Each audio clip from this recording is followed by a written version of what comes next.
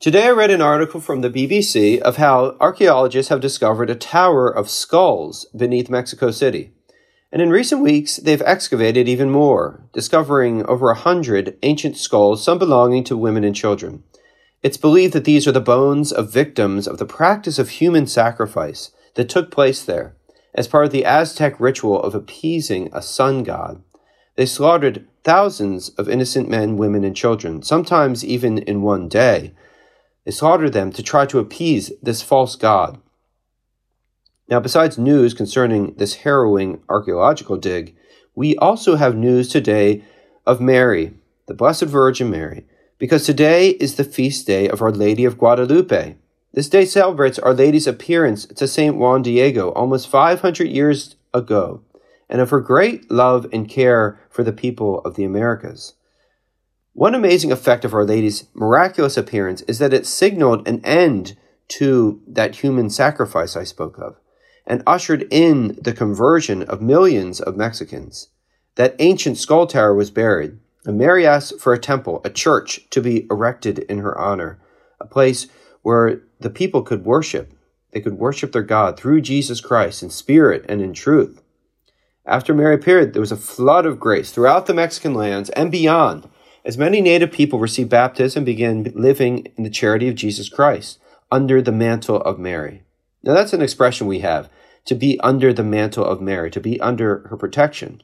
But another amazing part of this story, and there are many such parts, is that Mary's image appeared literally on a mantle, on a tilma, when she appeared to St. Juan Diego. And that miraculous tilma survives today in Guadalupe. Many of you are probably familiar with that image, or maybe have even visited it there in that basilica. One part of Mary's message at Guadalupe is her care for us. Again, that we are under her protection. We're under her tilma. Her message to St. Juan Diego is very consoling. Listen to her words that she spoke to him. Hear me and understand well that nothing should frighten or grieve you. Let not your heart be disturbed. Do not fear that sickness, nor any other sickness or anguish. Am I not here who is your mother? Are you not under my protection? Am I not your health? Are you not happily within my fold? What else do you wish? Do not grieve, nor be disturbed by anything. So from this message, these beautiful words of Mary to St. Juan Diego, we can have confidence that Mary is our mother. We have nothing to fear. And we can also rejoice that we have cause for joy because we have such a mother. I think we should turn to Mary and her motherly care, especially in light of another modern-day slaughter of the innocents. That's the practice of abortion.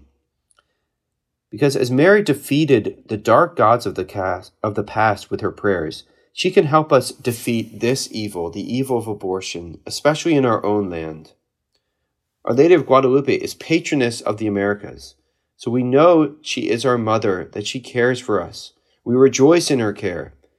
Let us place our petitions before her, so that our hearts, our families, and our land might be filled with grace, might be filled with peace, the peace of Jesus Christ.